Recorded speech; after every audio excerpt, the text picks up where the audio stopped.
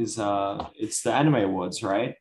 I did like a bunch of research and then I got really distracted and started watching Yu-Gi-Oh! Abridged. It's still hectic, by the way. Just real I have quietly. never watched or played or know anything about Yu-Gi-Oh! So Wow. Yeah, well, Wow. that shows how both that shows how both un-Japanese and un-American you are in both I know, right? silos. Yeah, it's disgusting. I was playing with my TY dolls. That's what I was doing. I want you to explain that, but I kind of don't want you to explain that either. Do you not know the TY dolls? TY? TY, the toys, the fucking plushies. No. She means those the like collectible bears. Yes. No, they're not all. Yeah. Are they bears? They're not. No, they're bears. They're all right? different animals. They're different. That's right. Animals. And they came as different zoo animals. Yeah, and there's some of them now. If they're like pristine, they go for like $3,000. Yeah. They're like these real. I have a bag full of them. Like psychopath collectibles that I think were really common with like housewives in the 2000s. No, they're. Yeah, I remember I think I would visit some of my friends in like primary school and then see like a little line of these little doll things.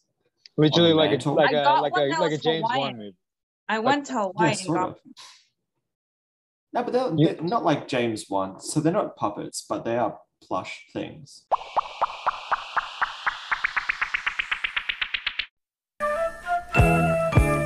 Yeah. My besto friendo. Stupid swooning through the midst, double scoop or double dip. Oh my goyim, love the snip, oh my golems, love the bip. Oh my dicks off the rip, holographic, hollow tip. Let my dick trick.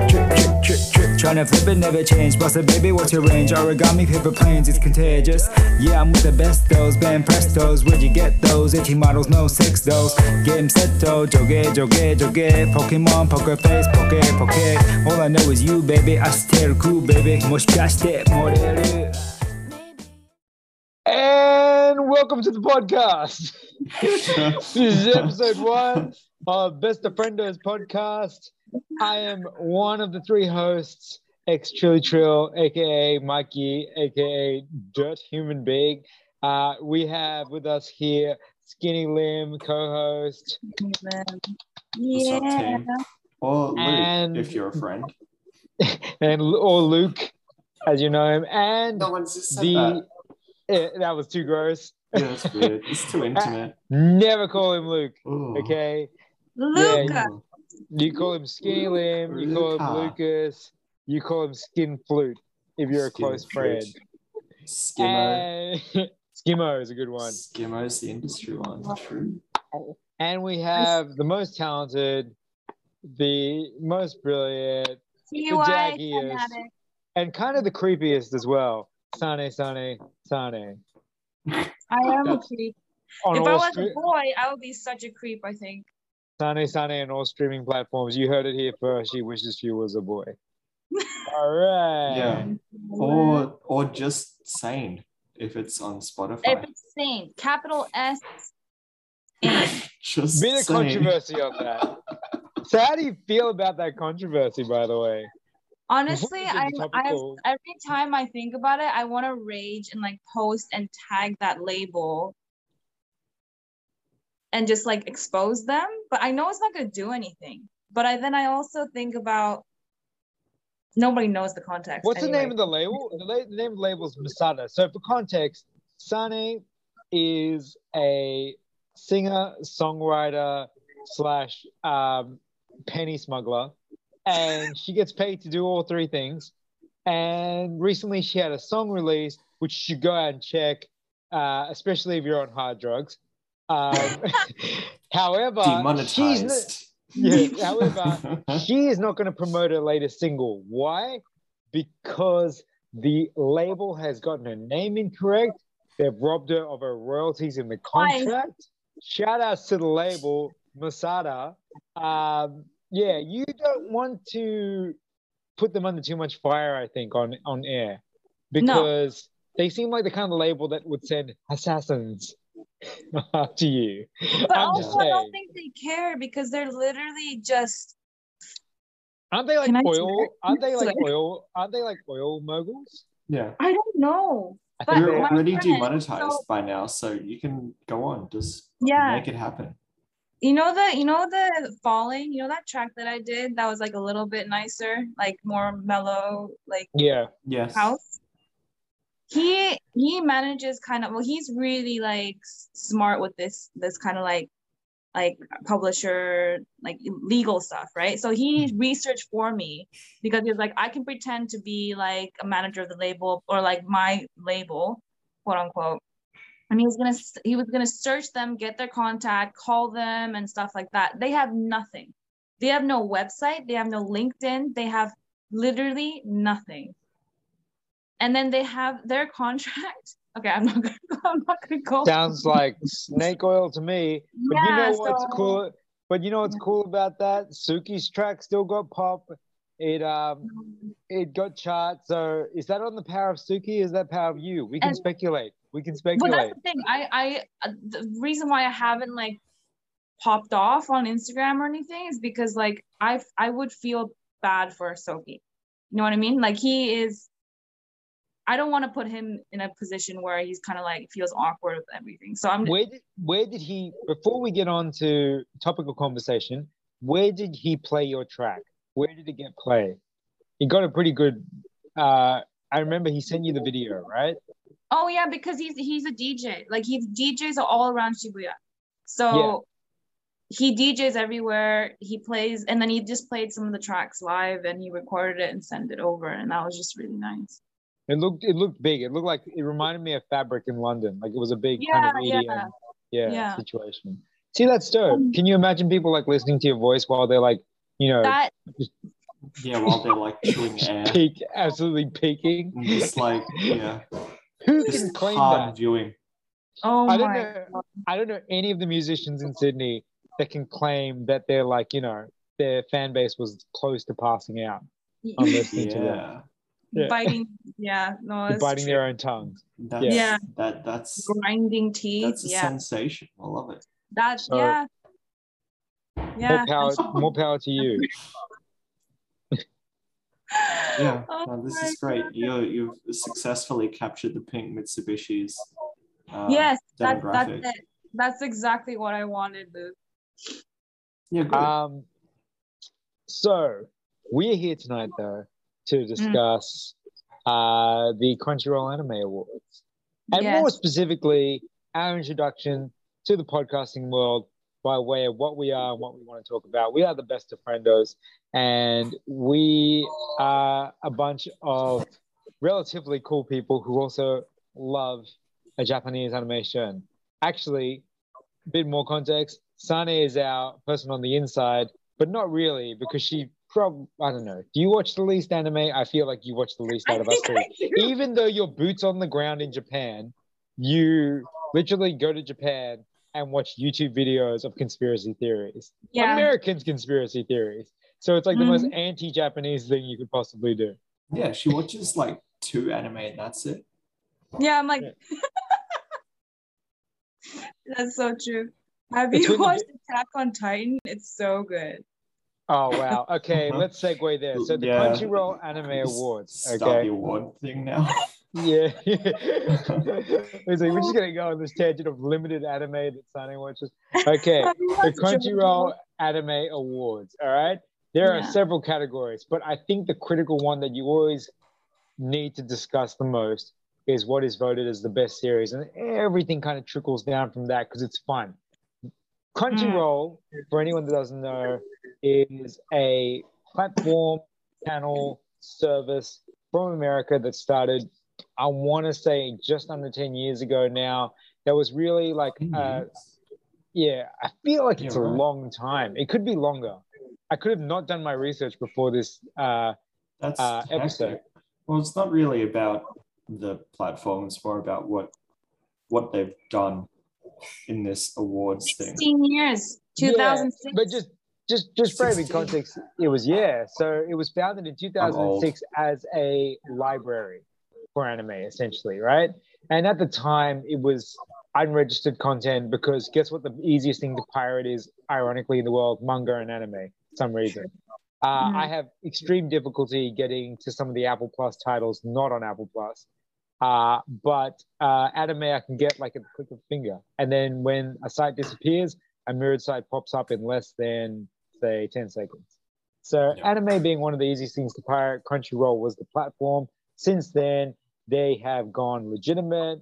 They have legitimate shareholders in the market and grown into one of the premier streaming platforms for anime in the Western world, as well as housing a bunch of content, including manga and original content as well. And now since 2019, they've had several original Crunchyroll exclusive titles, which is their next big push, bleeding over with manhwa as well, to be able to utilize not only Japanese animation, but also animators and animation across East Asia, and also soundtracking across East Asia, most notably having K-pop play into the ever popular K-pop, play into intro theme songs and whatnot too. So Crunchyroll are the anime kind of ambassadors in a way of like I would say Gen Y or Gen Z. But guess what? Funimation's making a strong comeback. Another topic for another time. No. Great. Let's not. That's a beef. That is a beef that we can discuss next time because Funimation have fired a warning shot.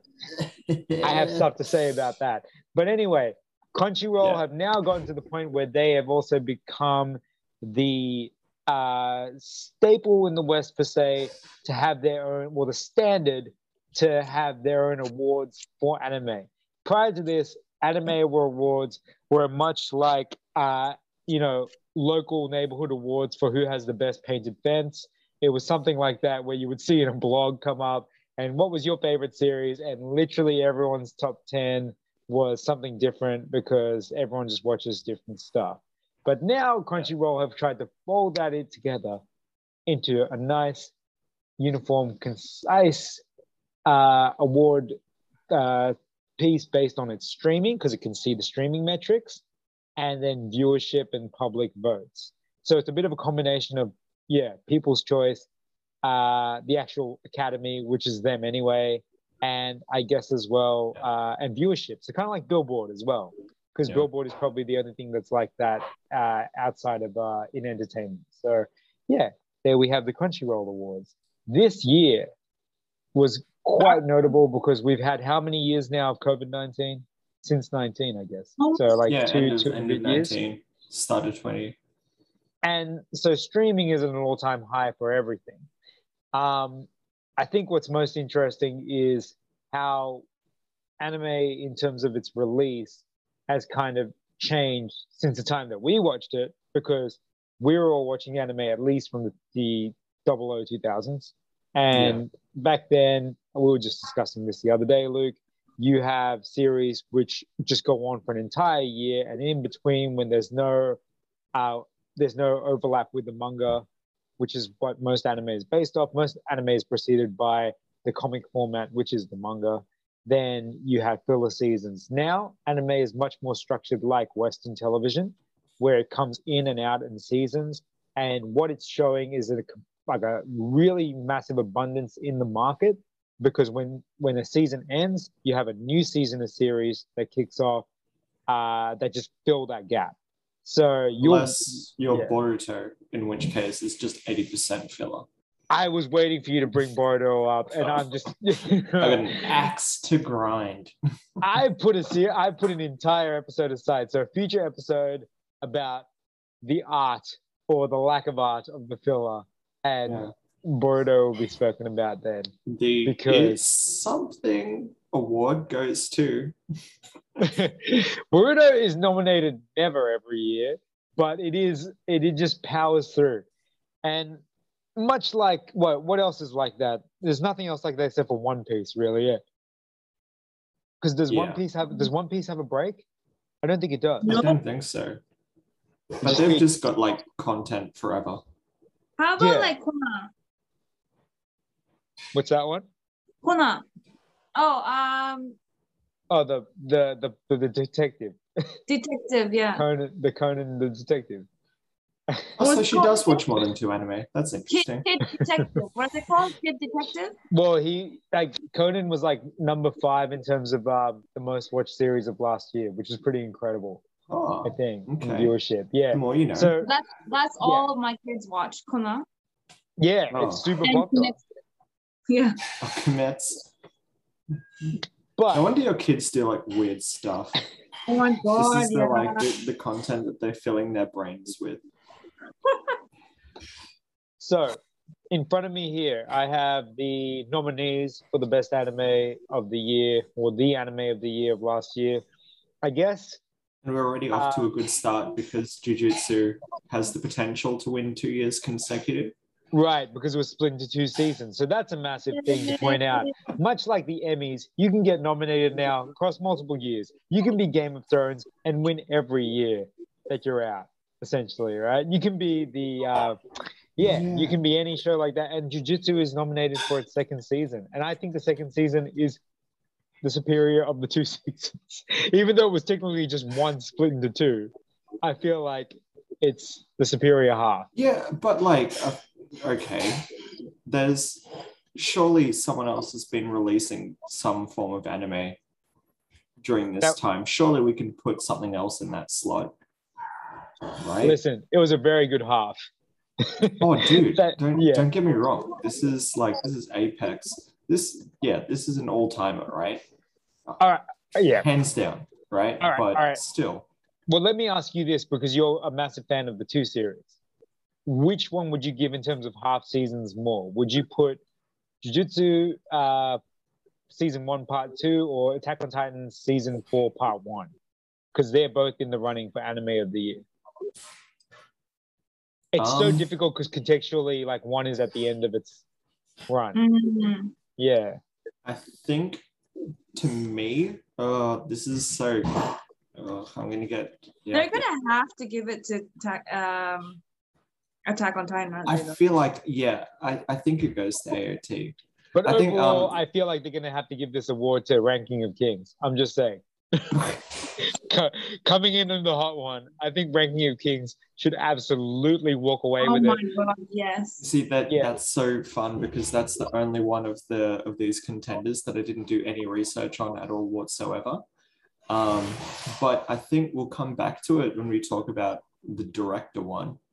I think just the Attack on Titan spectacle was on just like a different kind of scale. It had almost like a Western director, Michael Bay explosion and flash quality to so many moments. How do you feel about the new animation company, like in terms of all the animators in the last season? Because I heard there was a change of hand of team. Yeah. It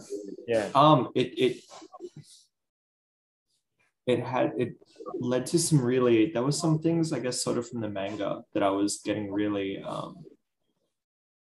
That I was pretty excited about. Like, this will be spoiler territory stuff. But Eren versus. To be fair, people, if you're listening to this now, we are like in 2022.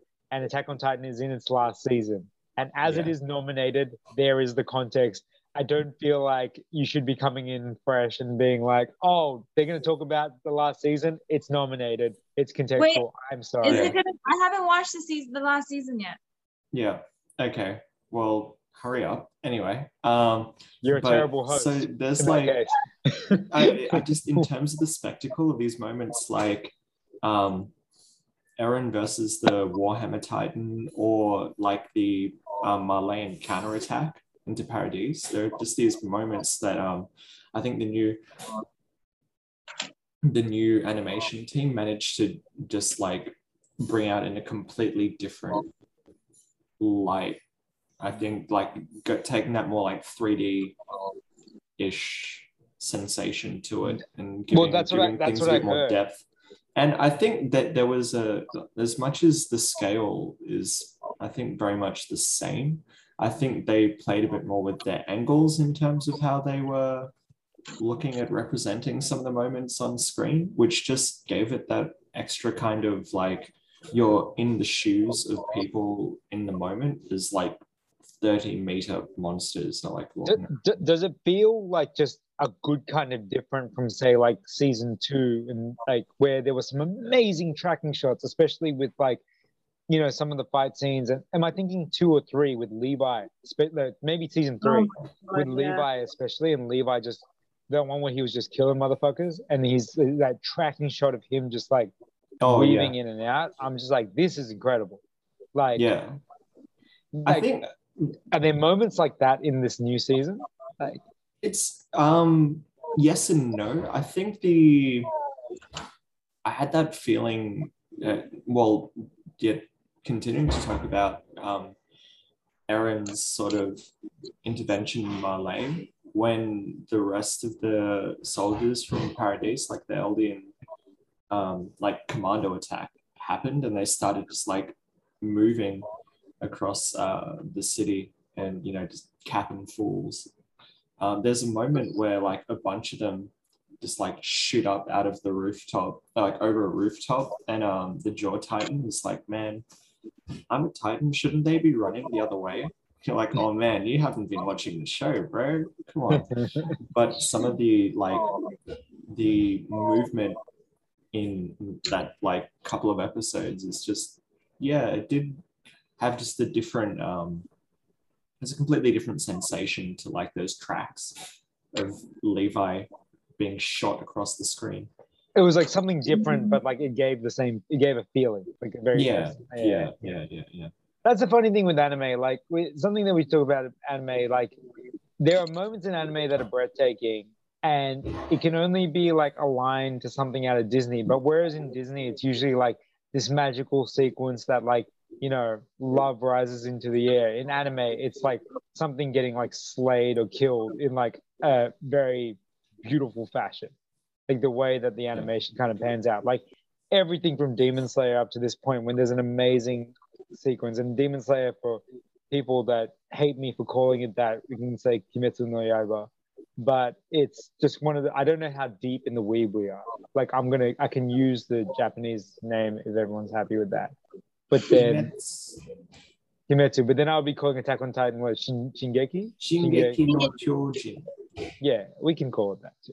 But everyone knows that. Everyone says AOT, right? Real ones say AOT. True. Yeah, right. And it's just one of those things where it's like that's the moments you're looking out for, especially in shonen, I guess. Like it's different when it's man, I'm gonna get this wrong. Shoujo gaming. Shoujo.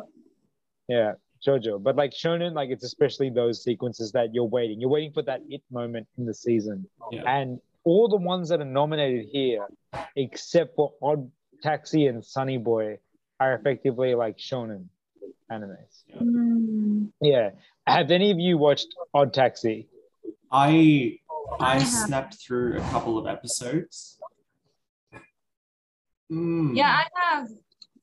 But okay, so again, I have a lot of like students that I talk to about anime, and I get like really nice like feedback, not feedback, reviews, or like their opinions of it. One of my students has watched Odd Taxi. She's watched it, read the manga as well, because it's quite an old one. The show's it's been out for a bit anyways. But she said, because I told her like it's really like a slow burn, like it's very slow in the beginning, but she said like exactly what Mike, you and I were talking about, how the comedy is snappy. Right? And she said like it's very Japanese in that way, because like comedy, like manzai in Japanese is very like over top of each other like all the time, and the timing with the dialogue is really cool. I've never really seen that. Or what did you liken it to? What's it called in Japan? Like the comedy style? Manzai. Like manzai, because there's always that like quote unquote dumb one, and then the smart one. Yeah. And then like the dumb one's talking, and then like the other one comes in to like say something like, "You're so stupid." I don't know, whatever. Like, it creates the necessary interaction for it to be snappy, like kind of like tightly written and snappy. Yeah, because Odd Taxi is essentially a comedy. For those who don't know, it's an animal world. It's kind of the overarching story is kind of encased in like kind of like a crime, I guess, like a bit of crime and mystery. But the actual like that's just the window dressing to what really is like a dark comedy. And the if you're not into something that like is super dialogue heavy but it's also very quick and snappy in that respect too, then you may very well fall asleep. And this is just one of those things that also comes with Japanese not primarily being our viewership's primary language. As well. And she was saying when I told her there's a movie coming out, she was really surprised actually, because she was like, conceptually blows my mind. Because Otaku is so popular. Yeah. No, but she was just saying because this might be should I say? Like she was just saying she's surprised because like it finished and it didn't seem like there would be a movie. Yep. So it might be like a side thing or like they do movies about like alternative characters or alternative perspectives. I think it's an interesting one to make a movie out of because it doesn't have like that kind of like brevity of like beautiful looking sequences and stuff. It's really neatly drawn. It's really smoothly animated, but within the context of something where it's just people having conversations. So you don't have like that, like, you know, when they throw a budget at an anime movie, you see some amazing shit typically, right? Even if the movie's a complete filler, even if it's, you know, whatever. I recently watched back the Bleach Hell Arc movie, and holy shit, some of the fight sequences in that's worth the price of admission because it's the same old shit otherwise. Ichigo's like, you know, they're all in squalor for a while. Ichigo is on struggle street until somehow he's like an amalgamation of everything in that movie that he becomes the strongest. And then they have the transformation reveal, the slow pan. Yeah, the slow pan. That's the special sauce. The bleach sauce. Yeah. Bleach for another time. He gets kicked around until he remembers. I wonder if Bleach is going to get nominated next year. Do you reckon it's going to be on the nominations next year? I reckon so, eh? I think so. Yeah. It better. It better. I mean, look, for people like myself, a disgusting Bleach fan, even though it's one of the most like narratively clunky character progressions in terms of power scaling, I had to sit for so long on the series ending in a filler arc. I finally get to like bust that nut. Oh yeah, because it's an incredible final arc. Like the actual final arc is incredible. Yeah. Okay, quick one moving on. So we have 86, which is mecha political thriller. I found interesting. It's really interesting. Yeah. Do you want to explain the synopsis? Because I'm almost finished this first half of the season. I haven't like gotten that far into it. It was really just sort of like looking at like commentary on it. I was like, oh, this sounds like something conceptually, that is like, go break it out. I have no thoughts. I got distracted by watching some of the visuals at the start. I think there was a lot of very interesting like world building that they set up. I love a lot of like the show don't tell. And I think so much of this is something that I found in just like Platinum End was everything, like they have oration on oration on oration about, okay, this is the world, this is how it works, and stuff. The rules. But even in like just the very first episode, there was so many things that were laid out very clearly.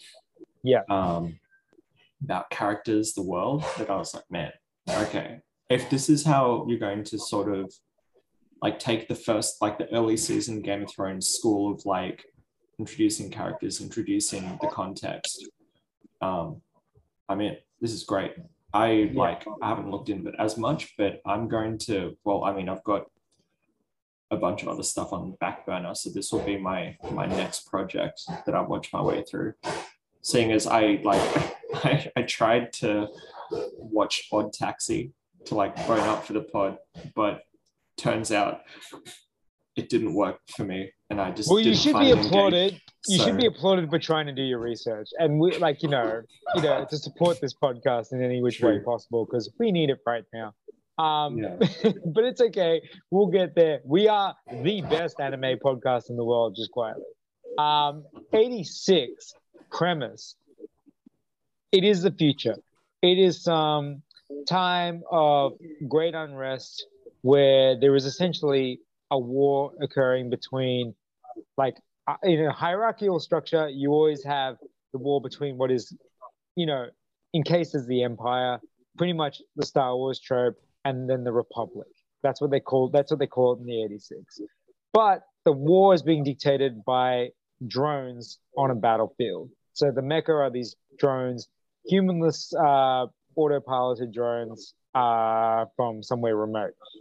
Anyway, as fate would have it, and this is no spoiler, first episode it's revealed, the Republic side of the drones actually have youth human pilots in it. So it's not only that it's piloted, but it's that they're youths.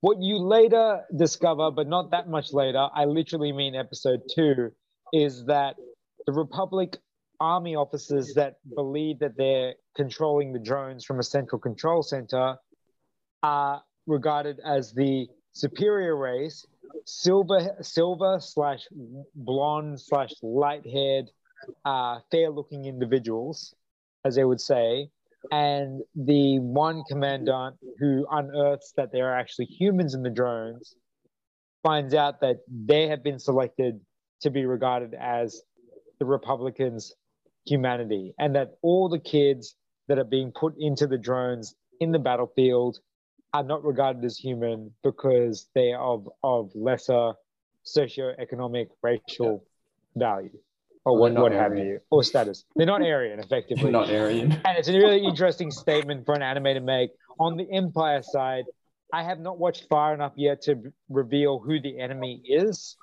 But as far as we know as the audience, or as far as I know, the machines that the Empire sent out into the field are purely machines.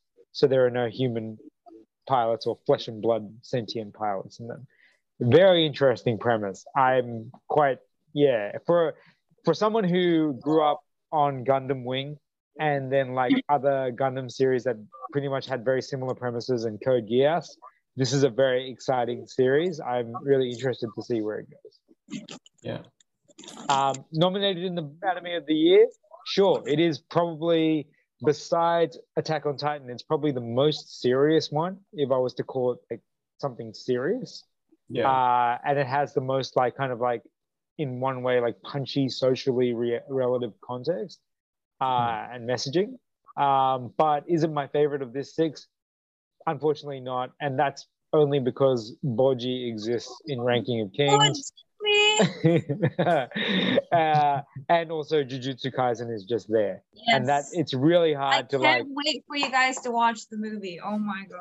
There you go. So she's the only one that's watched the movie because she's boots on the ground. Again, also the most quiet one, the one in Japan. Yeah. What else can we say? Wow. No. Okay. So for those that cannot see what we are seeing, because this is audio, we have a fancy new logo coming out for this podcast. It is work in progress while this podcast is being recorded. So you would have seen this already. The last one. Now, I watched 4 episodes of this surrealist series. I don't really know how to tackle this one because I don't know how I felt about it when I was watching it.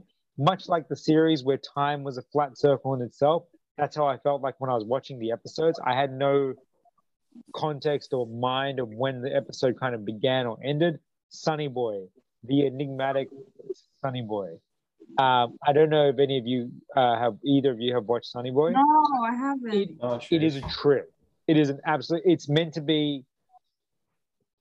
Think the new Matrix meets like. I don't want to think about the new Matrix though. Yeah, well then you don't have to think about Sunny Boy. I don't want to think about it.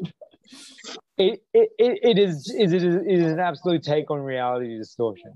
To discuss diversity within my teens in this high school setting. But so there's rules to a game. It's okay. Effectively, these students are trapped within a high school world, I'll call it, it really is the high school, but it would be incorrect to say that they're trapped within the high school. It's more like a bubble universe. And within that space, it's a bit of a game where power attributes get swapped around, and students kind of like power up or down based on their status and ranking and scoring points based on interactions. It's very confusing. Like even me describing it there, I bet you I got it like 1/8 correct, right? But it has a lot to say in regards to being different, being unique, kind of trying to express yourself in high school, and it's doing that all through a meta lens. I'm sure this series has a cult following. Like in watching it, I'm like, there are a subset of fans, of anime fans who are really into Sunny Boy, and when they see it appear on this 6 here, they want Sunny Boy to be the one that gets it. Not because they think it's the most popular. Because if you looked at this realistically, you would kind of get an inkling of which one's going to get the most votes. And I think it's going to be AOT, if I'm being perfectly honest. Yeah, I think so too. Having said that, there's going to be a bunch of fans who super duper champion Sunny Boy, much like Ranking of Kings, but I feel like the Ranking of Kings fans, there's more of a wave of fans in that because of how just overtly good it is. Like, if someone watched Ranking of Kings and said like, "Nah, I hate everything about this," I would not know what to think about that person. Yeah. Like our friend, Luke and I have a mutual friend who we'd hope to have on the show soon. And he can be very fickle with his anime choices because he enjoys things quite dark. He enjoys things quite shonen driven and quite like in the way that the animation is also very action derivative and having like these characters which like fit the part. Ranking of Kings does not appear that way at all. But it does. It has everything that like a shonen series has.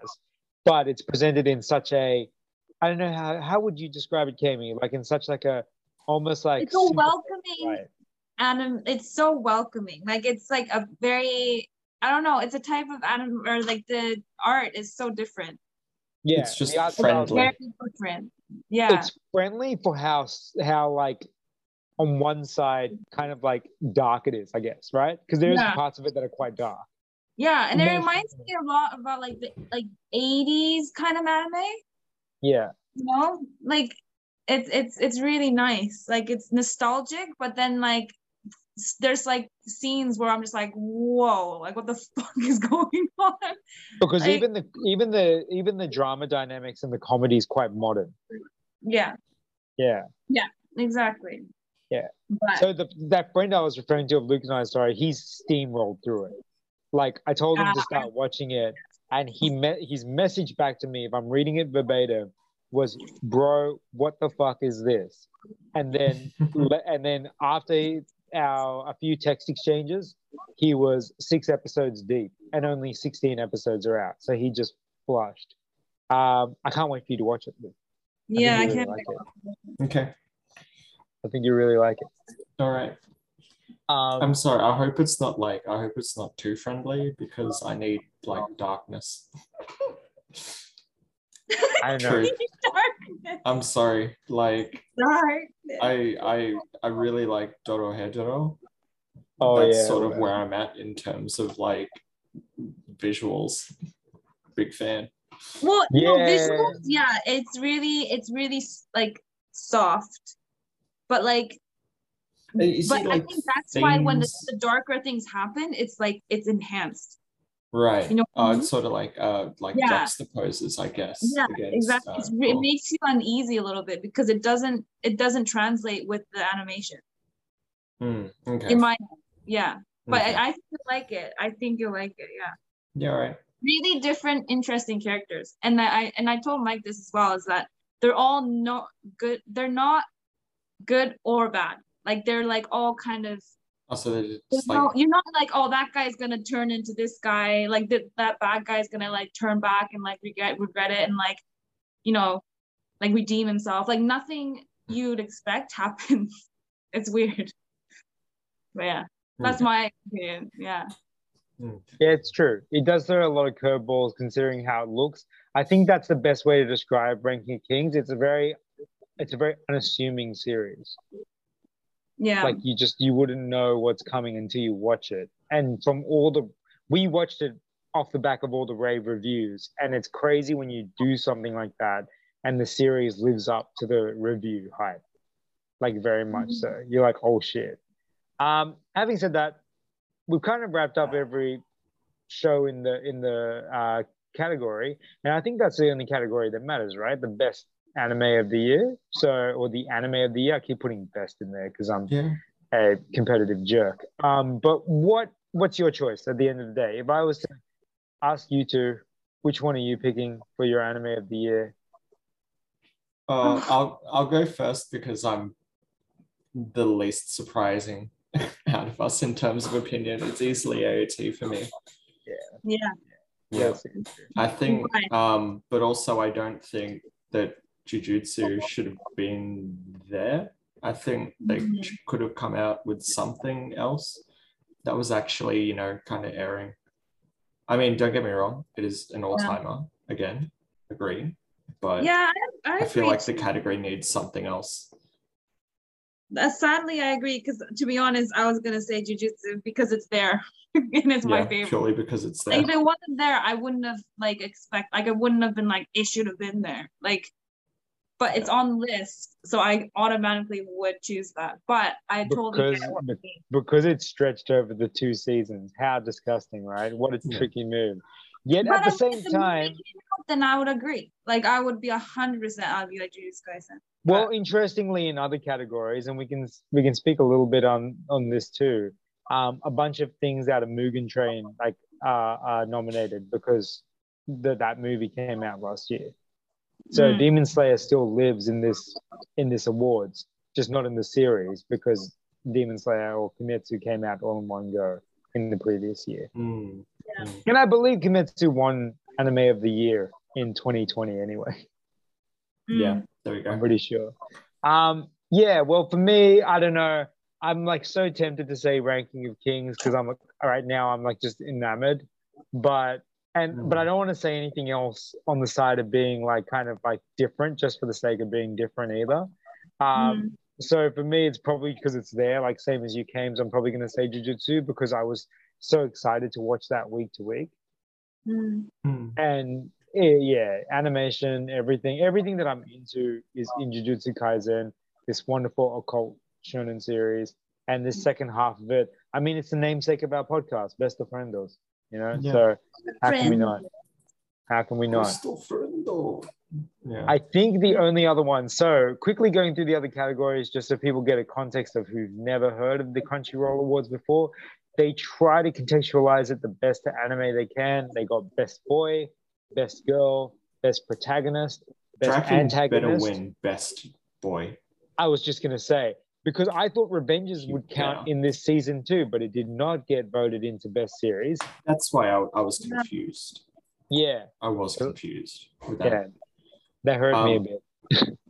We also need to flag something about Best Protagonist and Best Antagonist. Yes, please do it. Okay, I'm going to let you do it. Who's in both categories? Okay, who's the Eren Yeager is the Best Antagonist nominee as well as Best Protagonist. And it seems to me like whoever drafted like the potentials, just like they skipped a couple classes in English when they were in high school, because you can't center a TV show on one character and then flip and call them the antagonist. No, they were the protagonist. Protagonist doesn't mean that you know, they're doing the right thing all the time. It just means that the story's about them, right? Yeah.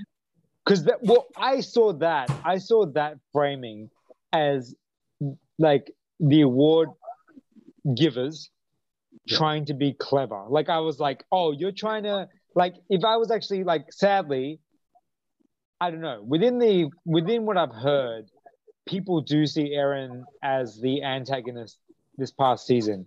That's what well, I won't use the term antagonist. They see him as a bad guy. Yes, but a bad guy. Who is then the protagonist? Yeah, right. No one. Right.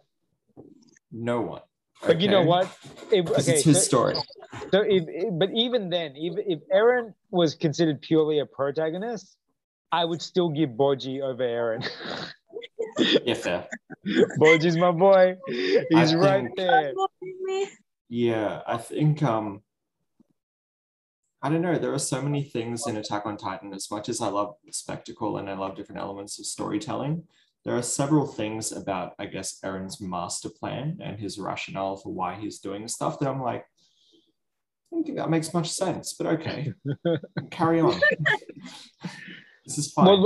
Look, in the antagonist field, it's actually not like a great antagonist field, but I think Kisaki, from Tokyo Revengers is a pretty good one.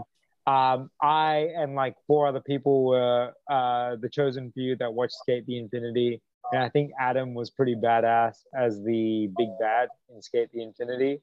I do think though this award should go to Tomura from this season. I think Shigaraki easily. Yeah, his backstory, everything that occurred in this season at the back end of this season, and he's leveling up.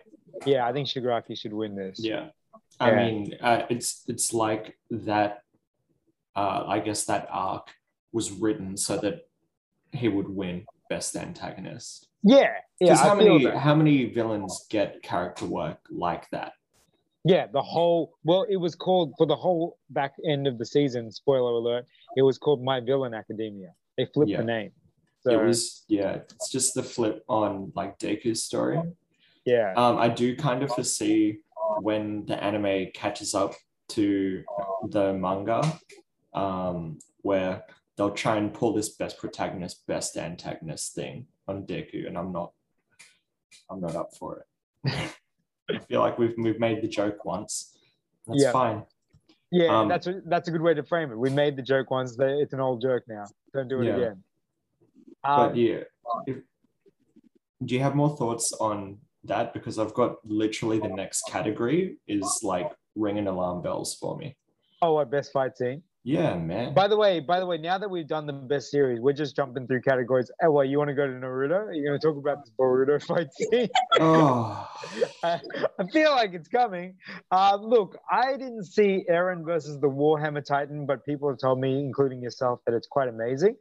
I'm going to go left field and choose, of the 2 Jujutsu Kaisen fights, I'm actually going to choose Itadori and Nobara versus the brothers, the siblings, because I love that fight when she's using the hammer. Yeah, I thought that, like, even though the Best of Friendo'S fight was cool, like a marquee fight scene, I like Nobara and Itadori more for the fact that like Nobara was like, that was her coming out party. Like that fight when she was like, they were doing tag team action, and she was like, she just looked at Itadori and was just like, no, I got this. And he was like, all right. Like he wasn't saving her, which was like super dope. Yeah. Yeah, it did kind of have that sensation of like Vegeta and Goku's like scissors paper rocking to like rip someone. That's it. Yeah. Like they were smart. But talk about the Boruto fight scene. Okay. I like Boruto holds a special place of like affection and also extreme disdain in my heart, in that I get to watch all of my favorites because I was a little Naruto dweeb as a child, and then high schooler. I get to watch all of my favorites get like nerfed into the ground and see like all of these powers that they had at the end of like Shippuden get like just completely written out of the story, or just like, I don't know, I guess they don't have the power anymore. But yeah, this one was completely special in that it relied on a really kind of dirty, disgusting, like forcing like the audience to get sad about a major plot point from Shippuden getting like, just knifing a character so that he can win. And it wasn't even an impressive win. Like it didn't feel satisfying. It felt like, okay, Naruto won, but he's lost X amount. And now we've brought all the power scaling back down to like facilitate the rest of the series.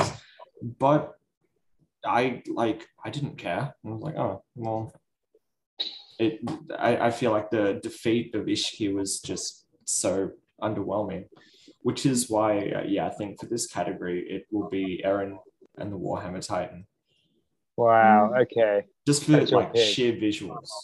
I'll have to watch. I might just go upstairs and watch it after this. Like when I say upstairs, that contextually means nothing to the listeners, but it's because it's where my living room TV is. That's why. He's a little basement dweller. Yeah, I'm alone in a fucking dungeon right now, and I need to go to the family room to watch it in full splendor. I'm going to go Nabara and Itori against the. That is my close second. Siblings, beautiful. Kames, you got a fight scene there that you like? I would agree with Jujutsu as well. But I also love Nanami's fight too, because I'm biased and I love Nanami. But yeah. Which ones? Oh, you mean the tree? It's not even that special, but just I think it gave when he like flashback that the flashback that he went through, like when he's at the bakery. Oh, that's not listed, but what she's referring to is another fight in the scene in the series. Oh, I'm not even looking at a list. There's a list in my brain. All right. Well, that fight scene was from last season as well, technically the first half. So you're a year late. But yeah sure. I'm sorry, that was last year's CrunchyRoll Awards. Sorry. Yeah. What? Do you not work for CrunchyRoll? One second. Do you not know what's happening in that organization? All right, I'm going to quickly jump while Kami's looking up stuff. The last one I want to talk about before we get on to skedaddling is the best film, because I think it is important to delineate the anime movies from the series, and most conversation is around the series and things around that. So going to film, which has a category all on its own, you have these wonderful 6 films, of which I watched 5 out of the 6. I have to give it to Evangelion. I'm sorry. It was the end. It was the real end. It was the end that why did I get it? His name's lost to me now. Evangelion creator, Luke. The creator of Evangelion. The creator of Evangelion. Evangelion writer guy. Yep. That fellow. Spin up his name. Anno. I was saying his name so much. It was the end that Hideki Anno wanted, I believe, in his heart. His heart came around to it. And when it was executed 8 years after the last film, and 15, almost 20 years since the initial series, it is truly the ending that Evangelion fans, I feel, out there wanted, unless you're really what's the term when you don't like women? That's like with M. A little misogynist. Yeah, if you're a complete misogynist, then you will have an issue with this ending. Otherwise, it is a fantastic ending and a real showing that Anno has grown up with this series. He's in a place in his life now where he can write a truly fruitful and complete ending for Shinji, and us not hate Shinji coming out of the series, which is crazy because the precedence of Evangelion is to pity and kind of dislike this protagonist as the series ends. And yet, this is not what we got here. We want Shinji to be happy for the rest of his life. Evangelion 3.0 plus 1.0, Thrice Upon a Time, gave at least me that, and a fair few people that I read online that. I don't know if you watched any of these movies, Luke. I didn't. Didn't Kames, you watch the Kimetsu? What? Yeah. Kimetsu Mugen Densha. Yeah. Mugen Densha. We're all Japanese on us. Mugen Train. Soul Train or something. Yeah. Yes. So the category is, Kami, it's best film. I feel I'm talking to her as if she hasn't been listening to this podcast the entire time. I'm here. I got it. Vote for best film. Bell, Evangelion, Josie. Yeah. Words Bubble Up. We watched that one. Yeah, I like Words Bubble Up. The animation is breathtaking. Yeah. The problem is I've only watched 3 out of these. That's 6. good. But and you heard that Belle wasn't very good. Yes, Belle is beautiful. And you said the ending was very misogynistic. I heard the ending was extremely problematic. Yeah. Okay. Well, anyway, and I say extremely from, like, to be fair, I say extremely from a standpoint of people who are contextualizing it, watching it from here, but that doesn't make it not problematic still, right? It just shows a difference in potentially culture. Cultural standards. I think for me, I might go Demon Slayer, but it's only because I never really watched Evangelion. Yeah, that's okay. And Speak to your heart. Because it was really pretty and the music was really nice. Demon Slayer, animation, characters, my love for Rengoku. Tear jerking. You cried. A lot of people cried. I think, well, considering it's like one of the highest grossing movies in Japan's history now, like it's outdone Spirited Away is Ghibli, which is incredible. What? You didn't know. So Luke, I told this story and I thought that you would actually find it the funniest, but it didn't make any context for you. It didn't mean anything to you until you started watching Kimetsu super recently. So for everyone listening in on the podcast here, Luke is the newest member to the Kimetsu no Yaiba club, Japan's most popular anime for the last 3 years going, right? So this thing, right? This fucking Mugen Train movie was just climbing and climbing and climbing. And then there were news headlines after new headlines. Oh, it just broke this record. And I'm watching it, like we're watching it in like, restricted movement / lockdown in Australia, being like, what is the real international appeal of this movie? And then you go to find out that it broke Spirited Away's record as like the highest grossing anime film in Japan's history. So Kimetsu no Yaiba is that. Unreal. Yeah, I know. And you know what the worst part about it is? This is the part of the story that I think you would enjoy. Some journalists went to Miyazaki's house to ask him for a comment on that. And it was in the morning while he was taking his garbage out. So they accosted him in his driveway and they were like, so what do you think about the Demon Slayer movie grossing Spirited Away? And he's like, what are you talking about? Leave me alone. Yeah. As you would, right? And I was like, I know. So that's how infectious and I guess like to an extent like how meaningful this series has been to Japan, because Kami, it's a phenomenon, eh? Like it's just out of control. It's crazy. Everywhere is Kimetsu. I think, and it's strange to me because like I guess not a lot of people know, but like I work with kids from like 6 to 12, and then like the 12-year-olds, obviously not surprised that they watch it, but like when I hear my 6-year-olds talking about like Kimetsu, singing the theme song, knows everything about each character, it's weird because like, are the parents like okay with letting them watch it? Like, there's so much blood. Yeah. And there's so much like his entire family died in the first episode. Like, I don't know, it's crazy. But my hero, sorry, this is like a little bit different, but my hero is not popular here. That's so weird. The kids don't know anything about my hero.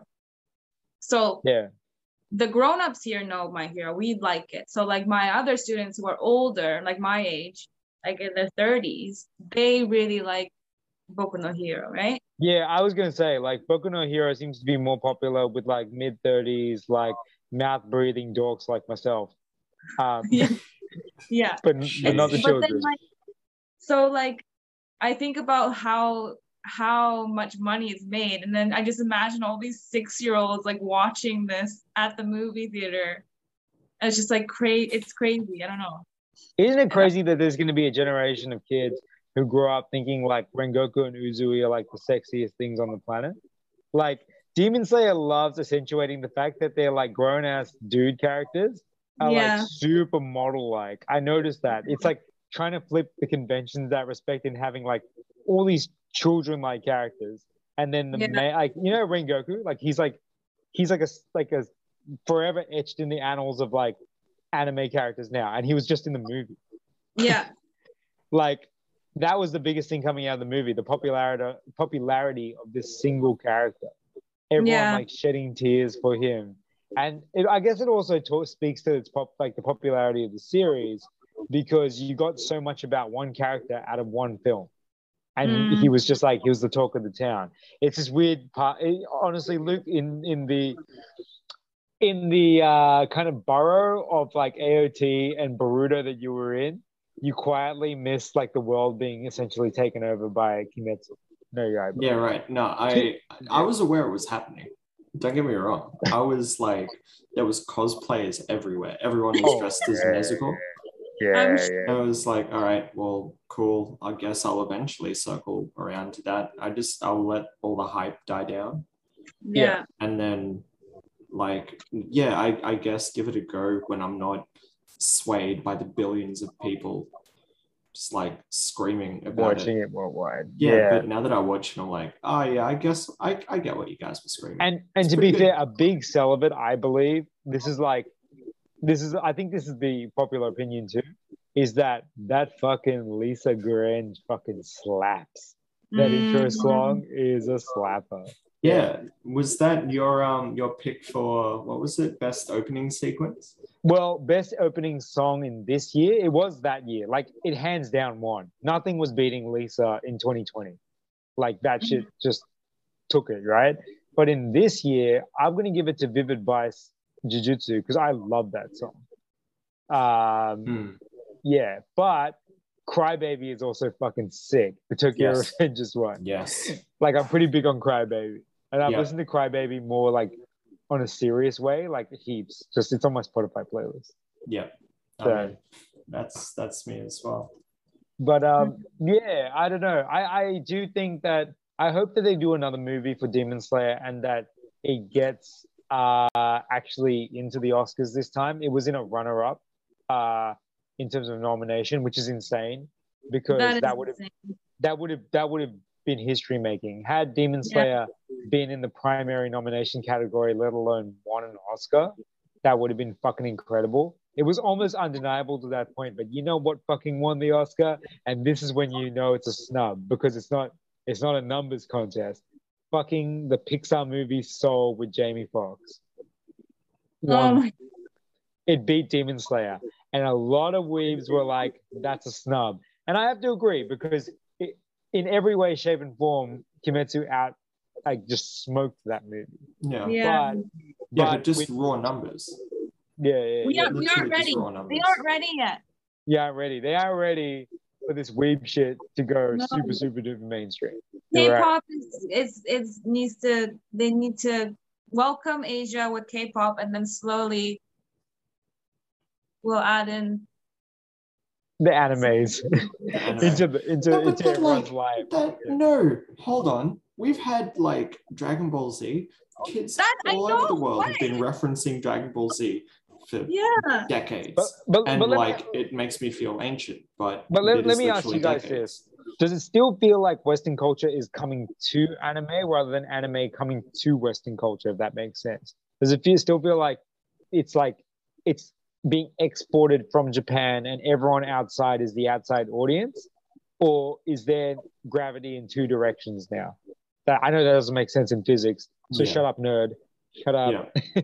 No, but it makes sense. I don't know. It's not like hidden now. We all know that. Yeah.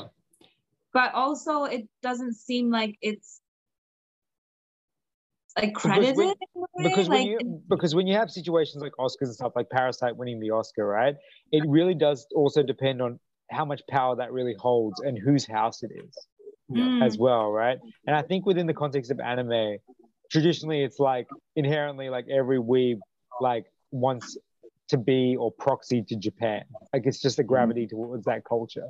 So like even with Crunchyroll being run primarily by non-Japanese people, I'm sure in their hearts, like outside of the corporate side of it, you'd have to have big weeb energy to work for Crunchyroll. It almost feels like, imagine if you were there and you're like, what's this shit? Like you're looking around like, I don't know what any of this is. Yeah. But yeah.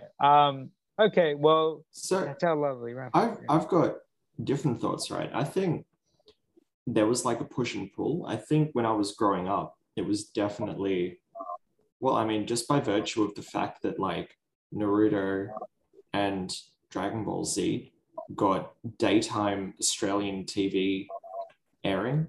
Yu-Gi-Oh was on Cheese TV and Toasted TV, and then afterwards Yeah. and stuff. I think there was a phase where like the Western world was sort of reaching out, but I think there will always be that kind of, oh, this is going to get super political. There's like the colonizer ceiling Yeah. in terms of art and culture, where there won't be like necessarily that reach downwards through Yeah. like the, well, I guess the bamboo ceiling into like Asian film and art. I think just because film is so like the Academy is how the Academy is, and the things are so contentious. You know, things can make up numbers.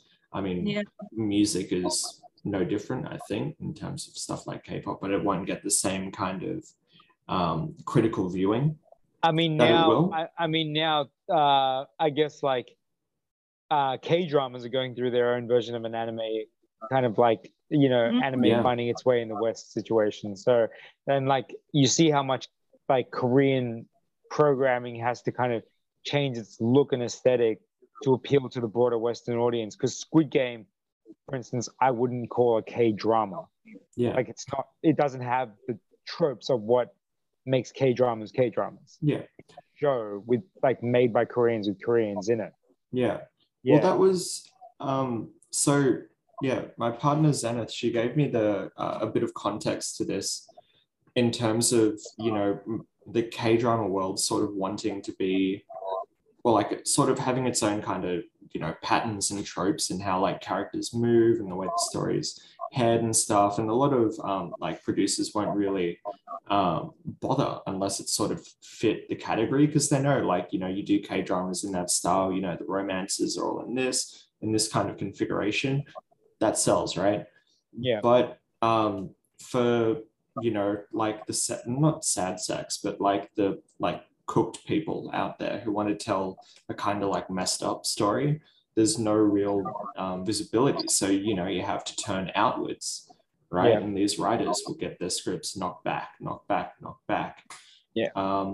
Until eventually someone at Netflix goes, actually, you know what, this kind of slaps. And now all of a sudden I see Squid Game everywhere, Hellbound everywhere. And what's the new one? All of Us Are Dead. Oh, All of Us Are Dead, but also Space Sweepers as well before that. Oh, yes. Because Space Sweepers felt incredibly like, it felt like it was a Ridley Scott directed Korean show. And that's mad. I do feel like as cool as that is, it is like, there's always going to be that 50-50 of it being like, this is to showcase that the culture can be more diverse. Same with anime too. Like when anime has like more kind of like, when it has braver concepts, even though I think anime has been pretty conceptual for a long time, it has things that now, like in today's climate, like have more appeal to the Western market. It's still also this kind of thing as well, where it's like, at what point is that compromising people just accepting it for the way it is too? And the cool thing is, with at least with K-dramas and anime, you have a lot of the Western market who fall in love with the funny bits of it too, that make it nuanced like that as well. So they get the quote unquote Japanese or Korean sense of humor and drama and all that kind of thing, characterization and stuff in the cliche stuff, right? And it's nice that way as well, that it's like, well, this is just how we express ourselves kind of thing, right?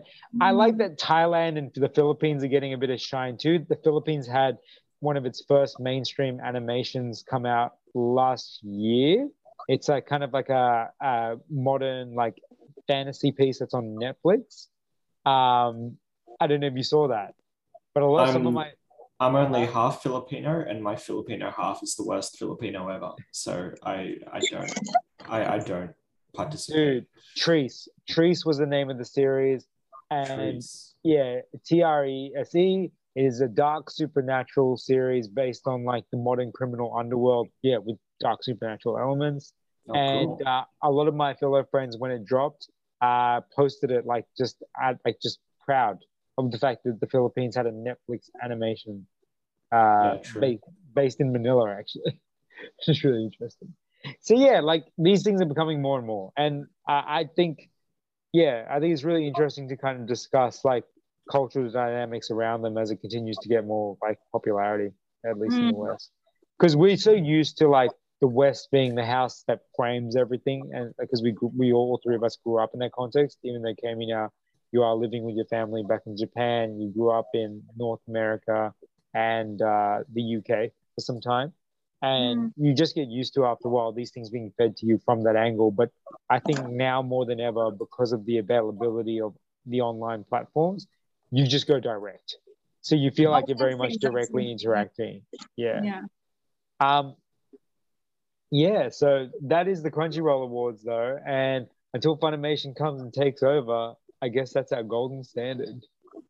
Shout outs to CrunchyRoll. It is a golden standard. Very interesting. Yeah. There are some words that need to be said to the people who are pick the final shortlist for nominees. And also the definitions for some of these categories. Hey, though, Tim at CrunchyRoll, I know you're like based in like the States right now, but you're a Melbourne native. Shout out to us sometime, all right? We have people that know your people. We can get in touch, do something with CrunchyRoll, maybe a year down the line. That'd be great. But yeah. But also doubt, we just demonetized this this pod instantly. What happened? No, I think, what did you joke about? I don't know. It was, we joked about something cooked, and then I was like, all right. Oh, about your record deal, Gaby. Oh yeah, true. About like drugs. Yeah, there you go. That's okay. You guys can support the podcast by way of potential and eventual Patreon / Discord / maybe Twitch, whatever we decide to be on. Discord, yes, we'll have a Discord at least. But yeah, moving on to our final stretch because we are at the end of the better half of an hour and a bit. Comfy gamer chairs. And really, this conversation is very siloed because only one of us has a legitimate gamer chair. And is it comfy though? Oh, okay. So while I was prepping for this ep, I did some research on other comfy gaming chairs too. I checked up on some reviews. What recommendations you got for the people to take us home? Oh, my one is a Thunder DX, I think.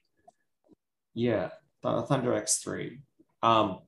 Absolutely fantastic. The fact that it reclines back far enough that I can like put my feet up and watch, ideal. I can also like sit it fully upright and have the back of my head supported. Can you This is not a sponsored podcast. Can you? Yeah, this is not a brand sponsored podcast. Not brand hopefully sponsored. One day. You want to shout that brand out one more time, Luke? Wait, it's from Aerocool. Aerocool, the Thunder X3. I've got it in orange. Yeah, I've got it in the color orange. But I did some more research and I got very excited by the Onyx EV12 Evolution Edition gaming chair.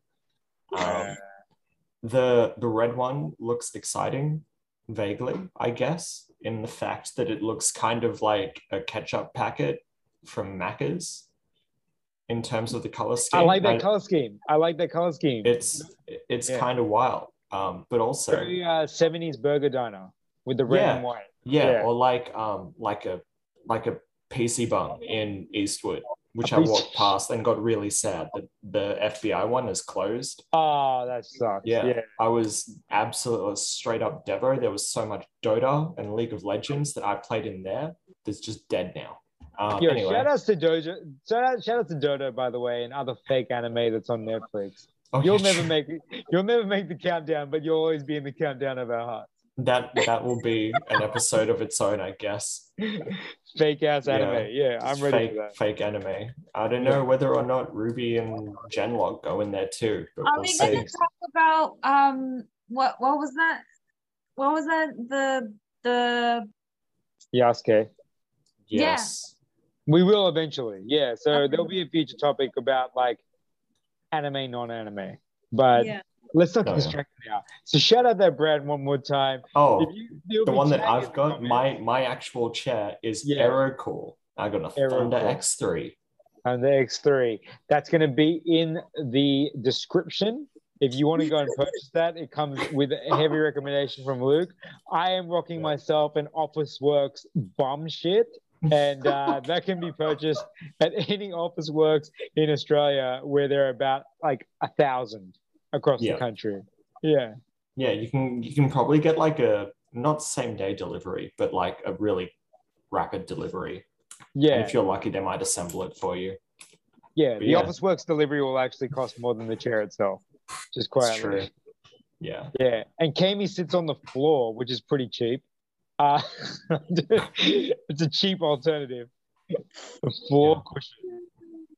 Yeah. How's that for watching shows? Yeah, how's that for watching shows? And I love the floor. Yeah. You know, when I was in the UK, we all like, you know, we were at my friend's house, and she had a table and everything, but I would sit on the floor and watch movies, watch Countdown. Oh, Countdown. Yeah. Yo, when's the Countdown episode? Oh my god. Well, that's come. We're talking about Watch Mojo. Am I out of it? Am I talking about Watch Mojo? Or am I way out of it? Nah, this is it's a TV UK show. It was called Letters and Numbers here. Like it was on SBS. Okay. It's like maths and letters games. Anyway, it's not quite the worst thing ever. The only advantage that the UK had is that they had celebrity like comedians. Yes, celebrity. Yeah. 8 out of 10 Cats does Countdown. Unreal. Good viewing. Yeah. Anyways. Okay. Well, you'll have to fill me on. I think it's an Asian thing, because I remember I would sleep over at my friend's house, and she's Korean, and I would sleep in her bed, and she would like prefer to sleep on the floor. You mean it's an Asian thing within you living in the UK, being an Asian thing? No, I think no, but you know in like K-dramas and stuff as well, they all sleep on the floor. Oh yeah, they do. Yeah. Yeah. Like my friend would she would refuse to sleep in her bed, even if I wasn't there. She would just refuse. I do prefer to sit on the floor. So like when I'm watching like a movie or something, like I like the floor. But having said that, I don't know. The Pacific Islander side of me likes to sit in something that's like really terrible for my back. So I like heavily cushion like a hammock. Yeah. I like to lie like a tree sloth. And Luke knows that too, because he's that brand of Asian Islander. I'm the same. Yeah. Hey, look, if there is we have spent millennia perfecting technology that makes not doing stuff amazing. So my house is sort of like a shrine to couches and to different comfy chairs. There are some that recline. There are some that recline fully into beds. Fantastic. Big fan. Some are massage capable as well. I think that. Because there's no economy in not just sleeping where you lay, right? Yeah. That's the reality of it. So we're shouting out the best gaming chairs. Top 3 from our perspectives is the Thunder X3 by Aerocool. Is the Thunder X3 coming in at a hot 1. Number 2, the floor, and number 3, perhaps a futon of some description. Yeah. Like a vague couch. Yeah. Even gamer chairs. Like there's a couch behind me that I can sit on, literally. Even though we're going to have this lovely graphic for this episode of the podcast and future podcasts, I feel like the picture for this episode should really just be like the hard cold floor with like it's me. Yeah. All right. The graphic is literally just a picture of the floor.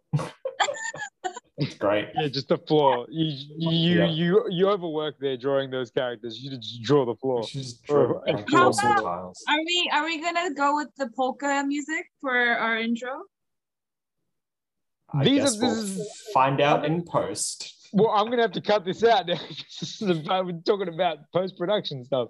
Yeah. Thank you for listening to the first episode of BESTO FRIEND'O'S podcast. Quick fire round to say your goodbyes. What's weebin, people? For me this week, It's ramen noodles made out of cognac because I'm on a little bit of a diet cut. Luke, what's weebin? I'm sorry. I'm just mentally processing what you just said. Hold on. Ramen noodles and cognac. Oh, I'm not. He I'm had not to. even He had to have Auntie's lobster today. So close. I'm not even close to that. I don't know. I'm eating Japanese food in like overpriced white neighborhoods. I guess that's where I'm at. Oh, what did I have? I had natto today. Natto and Natto. salmon. It should be not surprising that you're eating the most Japanese food considering you're in the country. But maybe not. Maybe you had Moss Burger. I don't know. Oh, but Moss Burger is the most Japanese. Really? You would say that yeah. Moss Burger is the most Japanese food in Japan. I would say Lawson's is. Okay, yeah, Lawson. Lawson's or the 7. But we can talk about that later. Thank you for listening to Best of Friendos episode 1. Yes, we did it. Thank you. Long. Don't forget to go buy Thunder XD and then tell them to give some of the money back to us. We already that got would it be wrong. fucking It's Thunder sick. X3. X3. Sponsor's going down the toilet. Yeah. All right. We'll talk to you guys next time. Be good. Keep watching anime. Sick. Peace. Yeah. Maybe it's just